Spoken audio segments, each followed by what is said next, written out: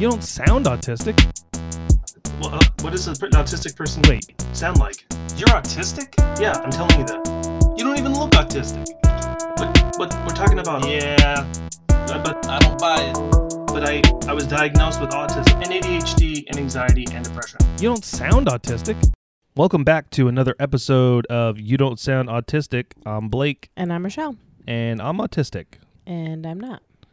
We always like to remind everyone to subscribe to the podcast on your preferred platform so you can be notified of the newest episodes when they're released. Make sure that you join the Facebook group. Join the conversation. To find the Facebook group, just look for You Don't Sound Autistic, YDSA. We'd like to welcome listeners from all over the United States and all over the world, different countries listening. So thank you so much. And all the people that have joined the Facebook group, new Facebook members, and everyone that's joined the group in general. Thank you for joining. Don't forget that we also, damn it, I'm not supposed to say don't forget. Remember, we also have a website now, youdon'tsoundautistic.com, where you can check out episode show notes that Rochelle toils over and puts together, links to reference materials in the shop. We are Amazon affiliated. Yep. So you can go on there. If you hear anything on the show, help us out. It will help keep the lights on here at the show. And we're also distributorship affiliated for different nutritional companies. I have those companies listed out on our About page, but I have not added those products to our shop yet. But when they do, there's the disclaimer. And of course, we have our new listener spiel that Rochelle likes to give every episode. I do. You Don't Sound Autistic is a mental and emotional health awareness podcast. Each week, we do our best to represent both neuroperspectives and talk about the continual discovery process of life on the spectrum. Our goal is to illuminate, uncover, and transparently discuss life with multi-diagnosis through a multi-generational neurodivergent lens. We follow an open, unscripted conversational format that represents the real-life back and forth of communication and collaboration. Even if you aren't raising the next generation, you'll find the comparison of the age groups helpful in seeing the more hidden patterns in the DNA of your lifestyle and lineage. All right. Let's get into it. Cool. What's going on this week? I finally feel like a human again. How about you? Oh, right. Yeah, because now we're no longer down with the COVID. I feel like this experience has been so much different than the last time we went through it, and I'm feeling different after effects. I don't know if that's the right word, but like I actually have a much more evolved and greater sense of smell right off the bat than I've had in my entire life. Makes me want to fart really bad. Please don't. That's Yeah. funny. Yeah, I feel like I didn't really feel like I got that sick. I definitely haven't gotten any heightened senses or anything like that. Oh, and even my nerves feel differently. Like for probably the last, where are we, Sunday? So from like Wednesday to Friday, I just kept saying, people would ask me how I'm doing. I'm like, my nerves feel like they're at a rave. Like they just kept, that constant moving jumble. I was having trouble like reading and focusing, and the little micro ability to like differentiate my senses and sensory input was all jumbled, and all my temperature sensitive gauges were off. I was normally I was hotter, and said I'm normally colder, and so everything just seemed a little flipped on its end. But I think because you were boosted and I wasn't, I got a much more severe version of it. You gotta get boosted, man. Well, working on it. I just did. Yeah, that doesn't count. You gotta go get the actual the boost. You're making the desk shake. Sorry. Yeah, so just trying to think of like we say, this is not a scripted show, so a lot of times we are just flying by the seat of our pants.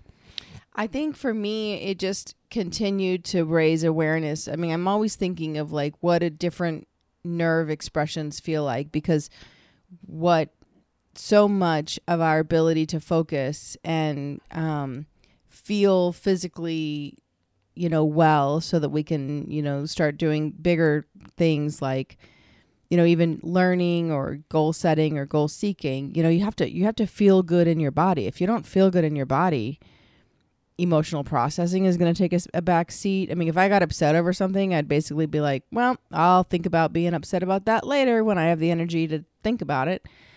When you just physically don't feel well, nothing else matters. Like, I didn't even have the energy to get mad over stuff. It's like, well, there goes my mental. My mental's not as important. My emotional's not as important. I wasn't learning new things. I was just trying to get my physical body back to ground zero. Yeah. How does that relate to autism, Rochelle? Well, I think so much of the daily experience starts with how your physical body feels. At least from what I understand from my clients and from you and for Declan. Like, if but every single day you have to coordinate getting your body to feel well. And then from then you can start tacking on, how you're going to represent yourself in social situations, or preparing for, the complexities of your day, or organizations, or managing transitions. Like, how many different things and places do you have to go today? Like, the effort and energy it takes to get yourself through a full day can be derailed by physically feeling unwell, or can be facilitated by physically feeling capable and nutritioned and well slept, and I guess well rested is the term. Well slept. Well said. Poorly said. But you're the autistic one, so you'd have to tell me more of, is that in line with how you feel? Like, if your physical body, like, what needs to be balanced first in order to take on more parts of the day? I guess that's a good question. Let me think. So you have to stack these. What systems do you regulate first in order to take on more complex parts of your day? Physical, emotional, mental. I mean, I'd have to really think about that, I think. I'd have to think about that, I think. So if you wake up and you don't feel like going to work. Right. But your stomach feels out of whack, and you just like, ugh, what do you do? Sometimes I just don't go to work. Okay. Or I'll go into work and see if I can manage for a certain amount of the day. As people know, the gastrointestinal issues are a real thing when it comes to a lot of people with autism. Mm-hmm. Or who are autistic. I can never remember the right way to say it. I'm always feeling like I'm going to piss someone off by being like, you have autism. I think that's one of those things where people say you're not supposed to say that because it's not like a disease. No, it's not. But I think we also need to allow for flexibility in conversation. I mean, like, there's a lot of right ways to say something, and if the intention is pure. Right. That's what I think. I think some people get too down into the nitty gritty of the vernacular and how you're allegedly supposed to say things. And these are the same people that don't know the difference between there, and there. Right. Right. I think not all the time, but a lot of, you know what I mean? Sometimes it's just. Well, I'm kind of hoping that we're in a place in our society where we're going to start moving away from needing to hear exactly what you want to hear, because for so long, if you didn't hear things exactly the way you wanted to hear them, then it meant that the person that was saying it was obviously meaning something different. But I'm hoping that we're getting into a place that's so much more inclusion based, that has much more of an unconditional type of an energy to it, where it's like, and then understanding that when it comes to the specificity of speech, many of us might actually struggle in places like, word recall, being able to actually form the words and say them correctly. And so insisting on someone's speech to be textbook perfect, to represent that they know, what's in their heart and what they're trying to say energetically is accurate. I'm hoping that we can be a bit softer in that process, because, like, I'm not autistic, but I have speech challenges. Like, I do not often. Yeah, you do. Right. And so if I'm being held, and you've done this to me, like if I'm being held to the accuracy of my speech to reflect what you know to be true in my heart just because my mouth's screwed up, then I don't think that's fair to me either. And so, and it's not like I'm not trying, and it's not like I don't know, and it's not like I'm not speaking from a depth of inclusion and respect, because you know that I am, just may not mean I get the right word out. So at some point in time, we're going to have to make those lines a bit softer, because I don't believe we all need to go around identifying by our neurodivergence or what our complications or, our challenges are. It's like, hi, I'm Rochelle. I can't speak straight. And I don't think we should have to worry about that. I think we should be able to interact and make our mistakes and it be okay. Because if you're coming from a place of like, sincerity, then that should be what counts.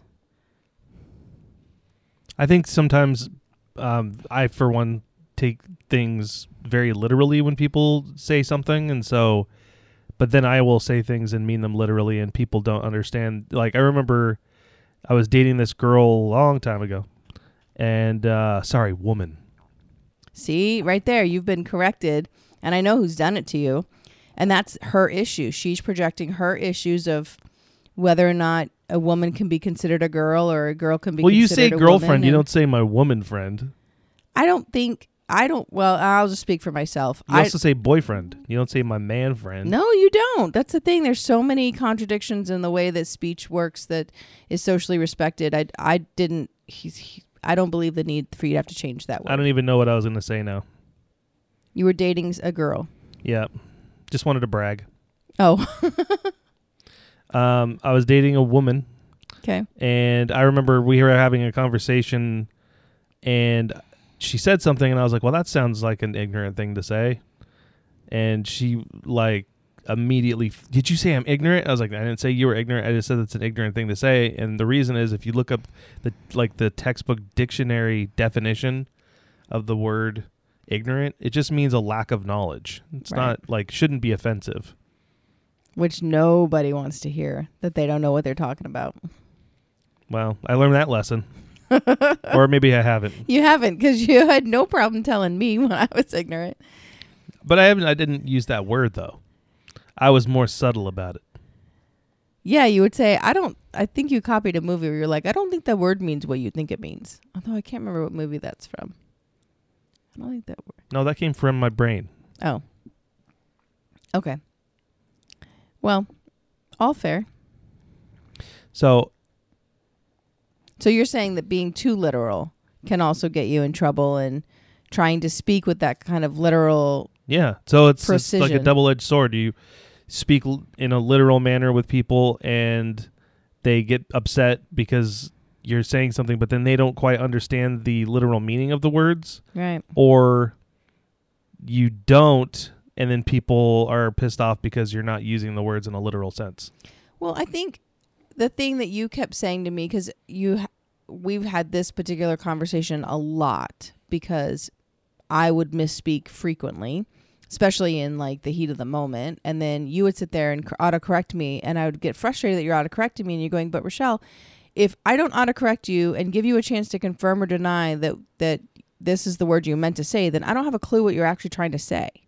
That's true. And I'm like, that's, yeah, that makes sense. And so I try to do better at speaking slower so I can give my words a chance to come out right. Because my mother, talking to her, like, I swear she's dyslexic also, and she's verbally dyslexic like I am. And I can't get any help with it, because when I try and talk to her, like, hey, do you experience this? Like, maybe we fell from the same branch of the tree. She just shuts me down like, I can't even believe you're talking about this. I'm like, all right, you're useless. But it's important because it triggers the same thing. Like, she came up one time, and I genuinely like when she's in town and we would hang out, but she's very generous with, like, she'd go to the Costco, go to the store or Costco, and she'd buy a whole bunch of food for like the week. And then she would say to me, okay, well, we've got enchiladas in or burritos or whatever it was, like in the refrigerator. And I'm like, okay. And I'd go to the refrigerator and I'm like, I don't see anything. Like, I don't see I don't see what you're talking about here. And days she'd be telling me, well, remember, we've got those burritos in the fridge. Finally, I'm like, Mom, walk over here and pull out what you're talking about. And she pulls out this big container of taquitos. Okay. Totally not the same thing. And I'm like, Mom, this says taquitos. And she goes, oh. And I'm like, are you like just calling this the wrong thing? So we were having two completely separate conversations. What's really funny about that is that she teaches Spanish. I know. So that makes that funny. But it's just, when you constantly use the wrong words and then just expect everyone to like intuitively pick up what you're saying, then I think that it's two-part. Like we have a responsibility to speak as clearly as possible, as much as we can, and also not get offended by someone if they're trying to determine what the correct wording is, because obviously we're not pulling something correct up. So, I don't know if that's necessarily a problem that you run into, because I think, as I understand the database quality of an autistic mind, your database is much more, it's like a bigger terabyte of data space. And as long as you're organizing your thoughts and storing the information like in a logical way and not just throwing it all in there, then you'll have much more accurate recall, which is actually considered an autistic skill, because that's not true for not every mind has that capability to the depth that an autistic mind does. To do what? The database quality.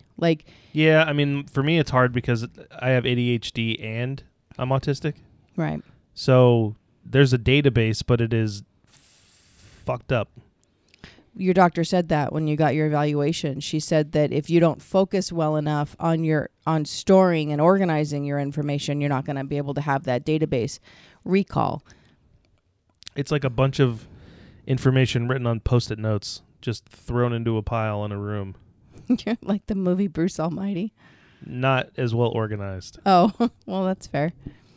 So it's, but this is a big deal to kind of dive into sometimes, because we rely so heavily on communication for so many aspects of everyday life. So if your communication skills, if that's where you struggle, like, it's not always about mirroring and masking that creates the communication challenges. Sometimes it's the ability to focus on the word. Sometimes it's the word recall of it. Sometimes it's ability to speak the word. There's so many other factors that go into it. And for me, I found a direct connection between how good or bad my physical body felt and how well I was able to run the CPU in my brain. And if I didn't feel, there's like a level where if I felt worse than this ground level, then forget it. Like, I could barely talk. If I was at that level, then I could kind of him and haw my way through 15 minutes of conversation. I had to get way above that level of feeling physically good before any of my communication skills could kind of kick in.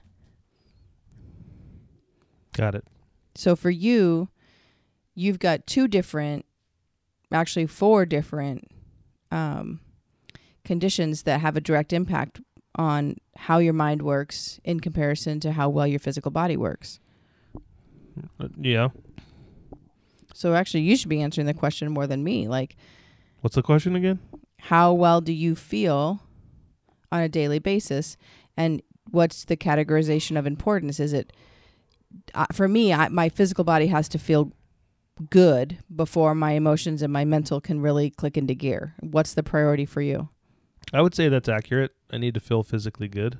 Because then it just becomes more of a challenge, because then I'm already masking and having to kind of fight through the day to be able to feel like I'm being successful at what I do. Because mostly talking about work since I spend a lot of my time working, but other things too become difficult, like just getting the motivation to go to the grocery store and pick up different items that I need for dinner, things that I need for Declan. Mm-hmm. Can be a challenge. When you're physically not feeling well, how often do you find that like those social interactions trigger you more? Like, do you have more patience or less? I don't know if I feel triggered more, but I think I have. Yeah, I'm probably less patient, but I also find that I'm like avoiding people. Well, that's smart, actually. I think avoiding people, as antisocial as I know it sounds, I don't think we should think of it in terms of antisocial. I think we should think of it in terms of self-interest and self-preservation. Okay. I mean, that's an interesting way to spin it. I mean, that's in essence what it is, because I'm, if I'm at work and I don't feel well in one way or another, if my stomach doesn't feel well, or if I'm just like if I didn't sleep well enough or whatever, if I end up going to work and have to deal with customers, and that's the part that's exhausting, having to talk on the phone and have to put on a smiling face to talk to people. Mm-hmm. And like I just dread, like when I am if I'm in good spirits and I feel fine, I already dread having to go and like go up and talk to customers sometimes. But I have to put on that face and kind of like perform. Mm-hmm. Literally, like I will walk up to the front and I'll see someone and I'm like, okay, and action. Yeah, to kind of conjure up the whole. Like it's, that I'm playing a role. Yeah. Because I'm not necessarily being myself. No, not at all. And then like every time I answer the phone, it's like kind of the same thing. I'm like, all right. And then I answer the phone and I'm like, hey, this is Blake. How can I help you? I mean, just hearing you talk about that, it really calls to attention the types of positions you can kind of allow yourself to be put in. I mean, I'm doggy style. It's a great position to be in. I meant like if you were the hostess of a restaurant or something, where you were like expected to be this molded model face and voice, to greet people, or, if you had to kind of build this persona for work. And a lot of companies do demand that. Like they don't respect necessarily individualistic self-expression, because they want you to represent their brand in a very, specific way. Mm-hmm. So I think that would be more difficult. I know I'm working with my cousin to help her find a new job, and we've been working on her resume. And one of the things that is really interesting is when she first sent me her resume, she had this whole section, and she wrote it very honestly. I mean, the authenticity of self-representation was really right on the point, but she phrased it as like, well, these are my weaknesses. Like, I don't do well with people yelling at me, and I don't do well with loud noises, and I don't do well with like last minute changes or something, the way she phrased it. And I was like, well, maybe there's a way where we can represent these, but not as like your weakness, because I don't believe those are weaknesses. I think that in a work environment, you can just say like, this is the type of work environment that's best for me. And then flip those things around. That's more like, I do best with written instruction and, a position that is, how did I phrase it? Not direct to consumer or something. So, we can start to think of those things in terms of... You mean customer facing? That's the way yes, that's the best way to say direct to consumer. I have to go back and rewrite it. I wrote it correctly. How I said it today was weird. Okay. But just learning to position, like self-advocate for yourself, but do it from a place where you are still looking at the things that are socially kind of required, but not positioning them as weaknesses, positioning them as it's just the truth of what works for you. Is that something that you would normally put on a resume, though? There's a place for skills. And, no, I know there's a place for skills, but would you normally put on a resume a negative? No, you wouldn't. But I think And that's what I was trying to coach her is like, let's not phrase this as negatives, as a Right. weakness. Let's phrase this as like, this is the environment I work best in. Because then I think you're giving the employer the chance to look at the environment you work best in, and they have an obligation to look at your resume and decide whether that's a match. Like if they have an environment that they can give you that would match the environment you'd work best in. And the only time you can really ask those questions and get those kinds of matchups is during the interview process. And that requires you to know enough about who you are and what you need to be able to come and say that. But there's a lot of transparency out there in the hiring process right now that's teaching people like how to have these conversations with employers about money, about skill set, about salary, about benefits, about work environment. And so I think these things would fall into those categories of work environment. Yeah. And how do you represent yourself so that... So you would say like my ideal working environment is X. Yeah. Yeah. Or like Okay. how, yeah, because, and I think we have a right to self-advocate for ourselves without putting anything of our medical mental history out there. I don't think we owe that to anyone in order to get a work environment that matches. Well, there'd be too much prejudice, I think, if you were like, if you go on your resume and you're like, hey, I'm autistic. Yeah, I don't believe we owe that to them.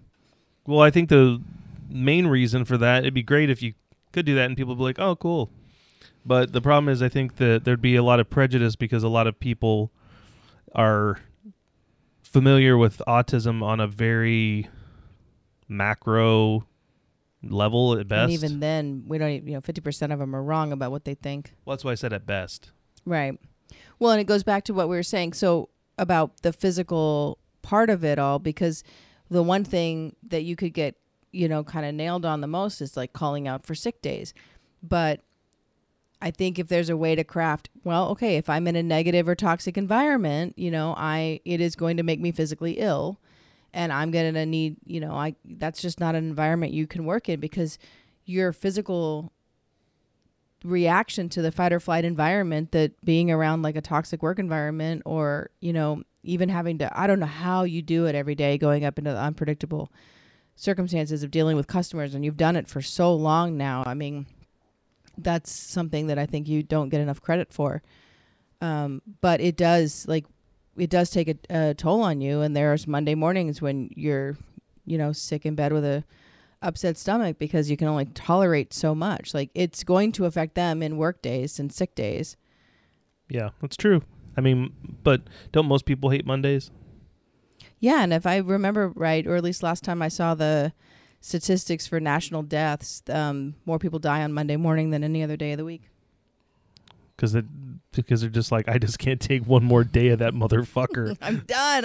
It's Monday morning. I'm done. Yeah, is that true? It last time I saw the statistics, it was true. Yes. I don't know about now. I mean, they were pre-COVID numbers, so I don't know, but they were a few years ago. So the physical status quo, or your physical health is so key, and like we've said before, sleep and digestion, if they're the two biggest problems that you can start to gain some ground on, is healing your sleep and healing your digestion. You'll make a lot of headway in how much capacity you have for social interactions, the emotional processing need to get through. The next couple of months, our need for emotional processing, I think, if we think the needs have been high so far, I think they're going to be even higher. The what? The needs of what? I think there's going to be so many things that happen in the outside. We've had, okay, let me say this differently. Your News Minute and your Pop Minute have been filled with some really big stuff in the first 8 months of the year so far. Yeah. And they've been topics that, can be highly triggering, and we've had a lot of changes going on, and both of those things can be difficult to kind of metabolize and emotionally process. And I think it's just the last 4 months of the year are going to be even more intense. Why do you say that? Oh, just the way it feels. Okay, so you're making a prediction. I'm just feeling, it's feeling like, I don't know. Remember, I'm an empathic person, so I feel things differently. My senses pick up information differently. I don't always know how to present it in words. I can just like tell you what the energy around feels like is like someone's up there stirring a big bowl of batter or something, and everything's just getting stirred up, and it's just building to this climax. So it just feels like there's even more stuff coming and more intensity coming. And so I was wondering about this priority for you for physical, mental, emotional, because when I think about these next 4 months, the need for emotional processing skills or like some extra tools to help us through some big trying months, I wanted to hear kind of what some of the tools you have for dealing with all the changes that come and how you feel about everything. What are your emotional tools? My emotional tools? Mm-hmm.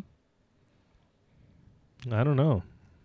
Well, and I really can't answer. I mean, I can. My answers are going to be, feeling and empathic based, and so I don't know that I'm really one that can offer. I think that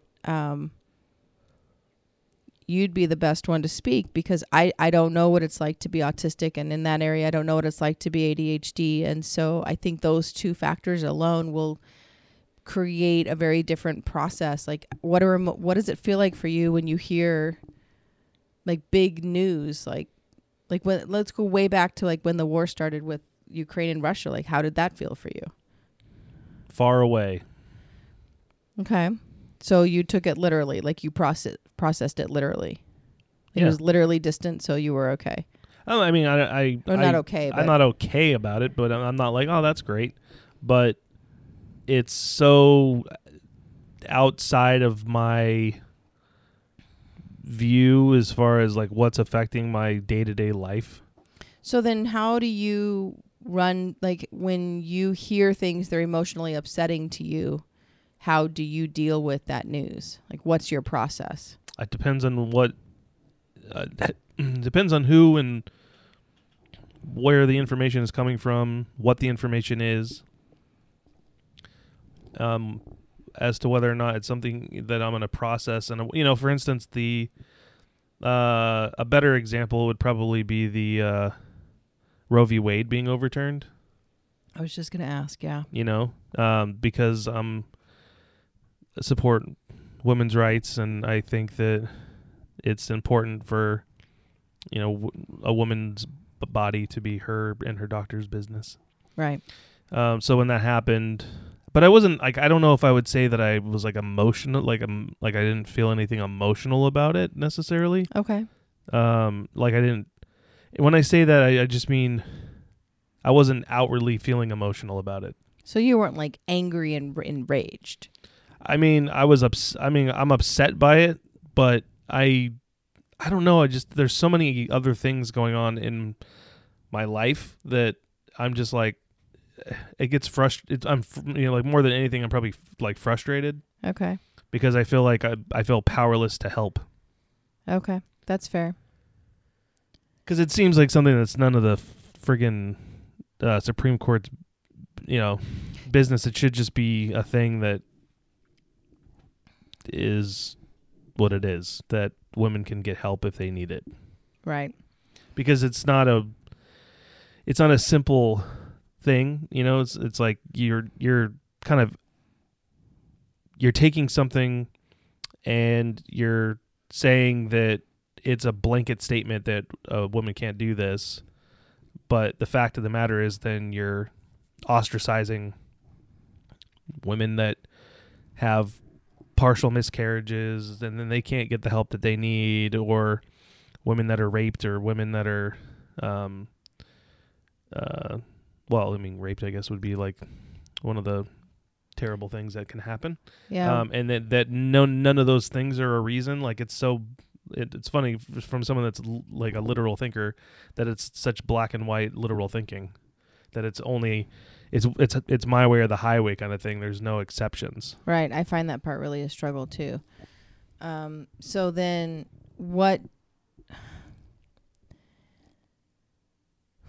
how did you I had a whole question and then I got sidetracked. So you're saying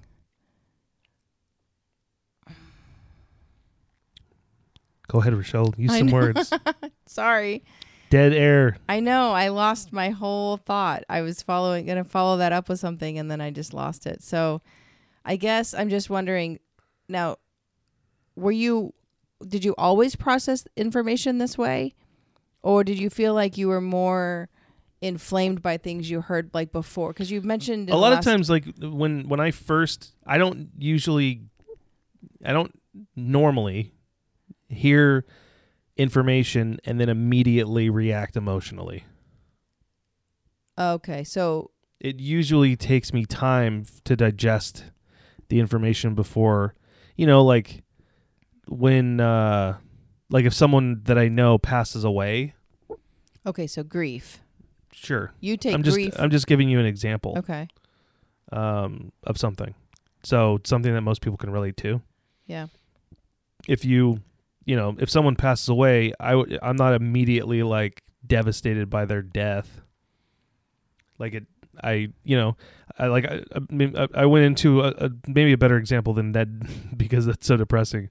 On my 16th birthday, I was hanging out with my friend Joey, and then we went to spend some time with my cousin, and I don't remember, but it was one of those weird things. It was like, yeah, we're going to hang out with my cousin, and then he's like, hey, you guys want to check out the pool?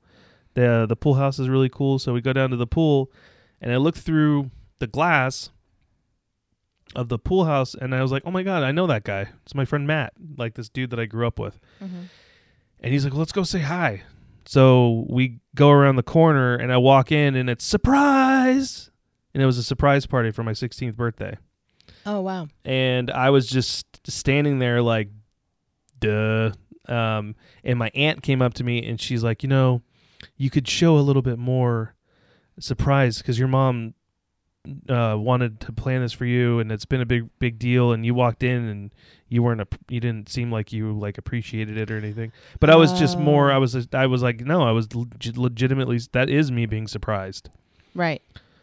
And because you weren't raised with anyone who knew, not being critical, just you're late diagnosed, and so nobody knew you were autistic or even knew what that meant. So you were expected to have this almost like, movie screen Like type of reaction. over the top reaction, and I just stood there. There's a picture of me walking in, and I'm just like, oh yeah, this is a surprise.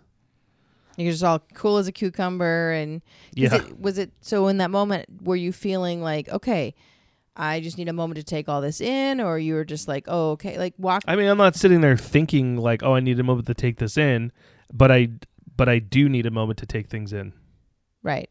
I get you. I'm not. It's not like it's at the top of my brain where I'm like, I'm gonna need a moment to process this.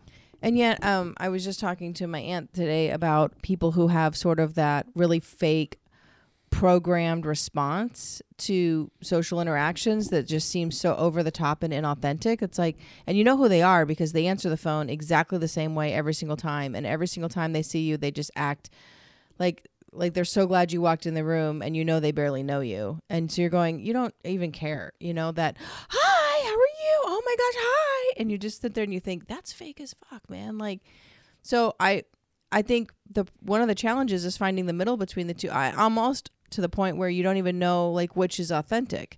The fake, what feels really fake and contrived and identical to everyone, so it can't possibly be a reflection of how that person actually feels about you, or say your response, which is more Subdued. right, and very subtle at best. Well, and I think that's part of why you got accused of being ungrateful a lot as a kid, because you didn't have sort of the over-the-top pre-programmed expressions and responses to surprises and gifts and last minute things. Right. Yeah, surprises, that was probably one of the surprises where it was like a good surprise where I actually did well with it. Like I didn't freak out about it or anything. And I think the reason is because when I was probably like 4 or 5 years old, my sister had a surprise party for her. Maybe she was like 16 or something like that. Well, if you were 5, yeah, she'd have to be. Or 18. maybe she was like 17. I don't know. She's 12 years older. Or 11 to 12 years older, something like that. It doesn't matter. Anyway, the point is that my mom let me stay up late and be there for the surprise, and then it was my sister's friends, and I had to kick rocks and go to my friend Maria's house to hang out. Right. But I always thought it was the coolest thing. I was like, what an idea. A surprise party. So I was like, I want a surprise party one day. And she's like, maybe someday. Okay, and so then you finally get it. Yeah. I was surprised. Right. But you're still saying in both responses, like, it's just going to take you a minute to kind of process this and put it. So that you're probably feeling the same. Your process is probably similar when anything that comes at you is a surprise, whether it's, something that's meant to be beneficial and in your honor, like a birthday party, or like some big headline in the news that can feel like a big change and unexpected surprise. And then there's what comes next is the transition from what you thought you were doing to what you're doing now, or what you thought life was going to be and how that's going to change. Like there's always in autism, there's so much more emphasis on the actual transition from task to task or event to event or change to change, because that's often where you can get stuck. Well, I think that when if I see the change coming in an immediate fashion, then it affects me more quickly. Okay. Because then I'm experiencing the discombobulation, sure, if you will, yeah, of whatever the situation might be. So, and expected to immediately transition into it at the same time. Yeah, like the example I've given where my mom and my stepdad were, we were supposed to go to the movies that one time. Oh, yeah, and then yeah, they took me to medieval times instead. Yep, this is where you got called ungrateful. And so I freaked out and was like super upset. And then we got to medieval times, and then they were like, see, this is what we're taking you here. And right. I was like, oh, this is awesome. Right, but the whole car ride over was a meltdown. Right. Right. Yeah, so it's also like when you got me those Mel Brooks tickets. Oh, that was a hard morning. Oh my goodness. And I didn't know how to handle it, because, how do you prepare yourself? When do you spoil the surprise? That was the day that I was really getting my insight into an expectation-based reality and what that really means, because what I had set up for you as the day's events, I knew I was going to shift, but I thought based on when I had planned, because we had a wedding to go to that morning, and then we left early from the wedding to go back down into downtown Denver to find the Mel Brooks show. And I was convinced that all I had to do was wait until the car ride back to Denver to tell you. But by then you had already pre-planned out how you were going to spend the rest of the day, and you were attached to how you were going to spend the rest of the day. So even though I handed you Mel Brooks tickets, you were not pleased with me at all. You were very sorry about that. And I was, I don't know, 5, 6. I was 7 months pregnant. So not necessarily at my peak of emotional processing. Yeah. I'm sorry, okay? No, it's okay. Those are live and learn type of events. We didn't have anyone guiding us saying, hey, the transition's going to be an issue. What in fact I should have done is given you the tickets and told you about the day the night before you had time to pre-plan out how you were going to spend the day. Because if you go back to the ADHD side of how that impacts your processing in those moments, that change, that last minute change, like you've got to deal with the transition piece of how you're going to make the transition. But from an ADHD perspective, like when you create a sequence for your day, you're using all of your energy to stay on that track and not derail yourself. Right. So what I didn't realize is I was going to create a transition issue and at the same time trigger a derailment in your daily track, like your ability to feel like you were making your goals and staying on your goals. And so I double triggered you because I didn't know any different. And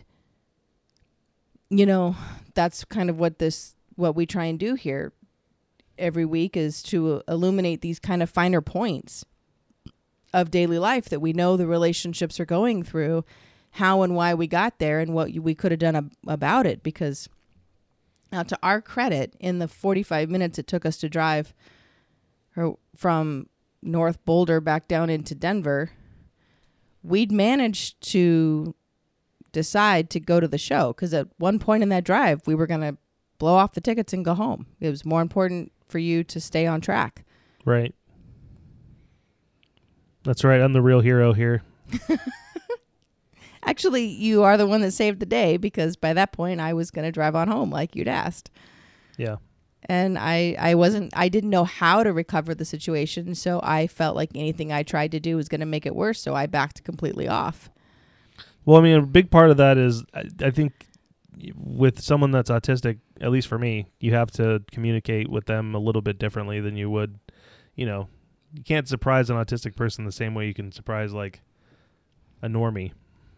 No, you can't. And then I think that process is even different with ADHD, because the impulsivity of ADHD means that you're just gonna handle you're the kind of person that always, especially when you were feeling better. Like, I haven't noticed this so much since you've been on all the medication. I know that's part of what you're trying to adjust back. But before all that, like, you were a multi-passionate person. You'd wake up in the day and you would like go, oh, it's Saturday and I've had this idea and I saw that. And this is before like TikTok was a big deal. We didn't have TikTok accounts at this point.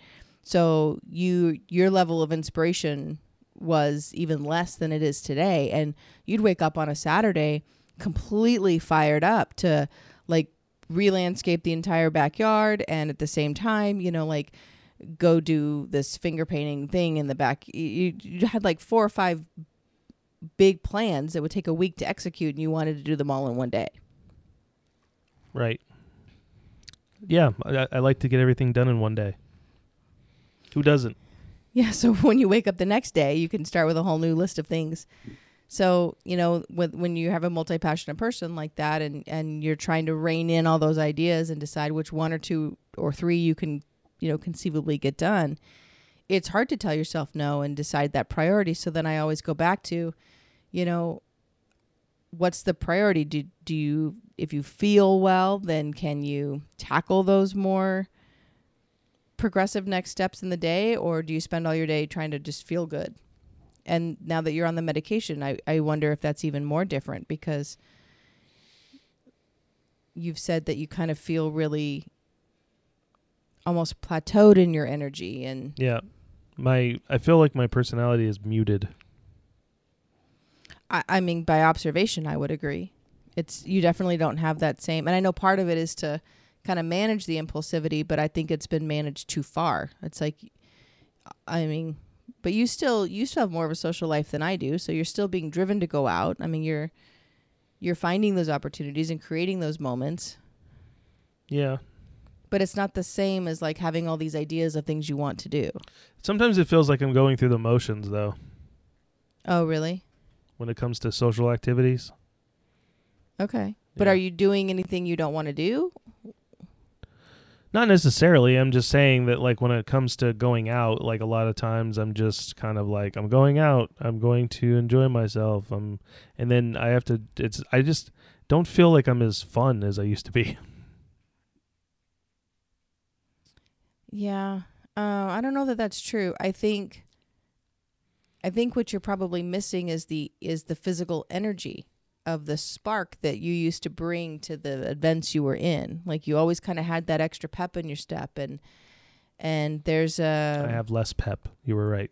Yeah, it's just, I mean, I don't know what your medication's like. I don't know what stimulants are like. I know that every person reacts differently to every single medication out there, including things like Tylenol and ibuprofen. But, like, I have this nerve thing in my neck, and I have some extreme bilateral nerve pain. My hands go numb, my arms go numb. And so they've given me a new round of medication for that. And they're like, oh, it's nerve pain medication. And I was like, okay, great. What's this? And I get it filled, and it's an anti-anxiety medication. I was like, wait, so we're treating anti-anxiety and physical compression of nerves with the same medication? Yeah, a lot of my medications that I take, they're like, oh, this is for gout, but it also helps with ADHD. I'm not saying it literally helps with gout, but I'm just saying like a funny thing that is completely unrelated. It's like, not only is this a boner pill, Blake, Right. but it's also good for, stress. And I'm like, all right, nothing stressful about walking around with a boner all day. Well, and as I understand some of the early anti-anxiety medications, the one I'm on included, which is amitriptyline, as I was reading about it, they said it was originally discovered. They were working on new histamine drugs, like new things to help allergies. And you know what? When I say histamines, like your allergic responses, Yeah. or histamines can also be connected to our elimination, like it's that whole inflammatory process. So it's the body's natural inflammatory process for invaders and things. They're all kind of connected. So they were researching and working on better histamine medication and developed this class of anti-anxiety medication, which they're also using for like physical structural nerve pain. And the first time I took it, I felt like I was on a massive muscle relaxer and I had no energy. And I felt not just numb, but like I could barely even get out of bed. And I remember complaining to my sister, I'm like, why are they doing this? Why? Like anxiety is a lot of things. And I know it can feel like that edgy nerve feeling, but that's not the only reason that we have anxiety. Why are they treating it with like, this just didn't make sense. Like, why is this the route they were going? And she goes, well, some people and she has anxiety and she has chronic anxiety. And she goes, well, some people for them, it does feel like a literal edginess in the nerves. And I didn't know that. Okay. But you have anxiety. Can you separate out when you're feeling like the symptoms of different things, or does it just all feel? It depends. So like, I haven't really had a panic attack in a while. But I used to feel like I was having, I don't know. Sometimes I guess I do get them, but I'm able to kind of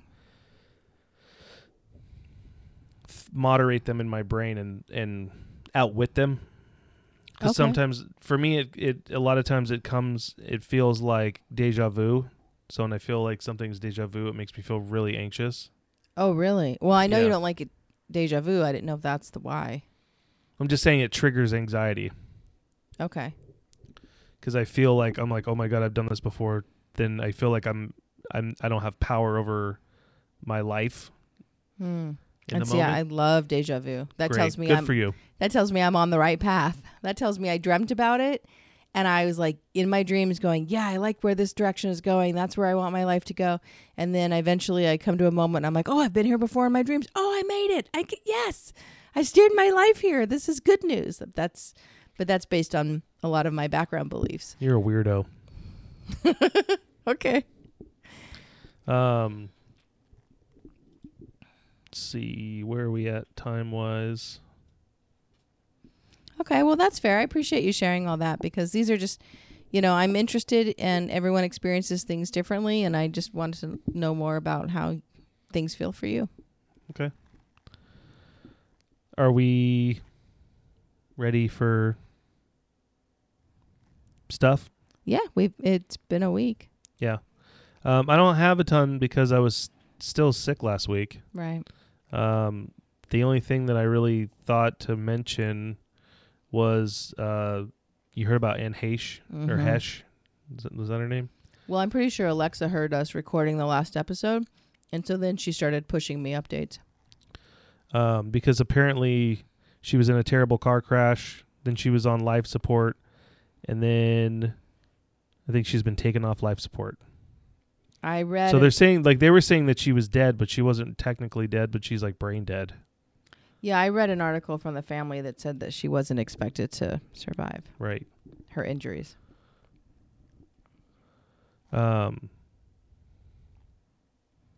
Anyway, so it's bad news. I don't know. That's like kind of a news minute kind of thing. Mm-hmm. But I just wanted to bring it up just because it is something that's going on in the world. Yeah. And time for Pop Minute. And again, I only have one thing for Pop Minute. It's not really super. I mean, it's pop culture for sure. The 13th and final episode of Better Call Saul is set to hit your TVs and devices on Monday, August 15th, which is probably going to be around the same time this episode goes live. The prequel series to Breaking Bad has been running for 6 seasons. The show picks up with a few familiar I've rubbed off on you. I'm sorry. Well, it's. I think it's because I wrote few familiar faces, and the alliteration just kind of threw me off. Including Bob Odenkirk, the titular character known as Jimmy McGill, later known as Saul Goodman, a play on Saul Goodman. Other notable Breaking Bad characters that return to the series include Jonathan Banks as Mike Ehrmantraut, Giancarlo Esposito as Gus Fring, Mark Margolis as Hector Salamanca, a few others as well as Bryan Cranston and Aaron Paul making cameos later in the series as Walter White and Jesse Pinkman.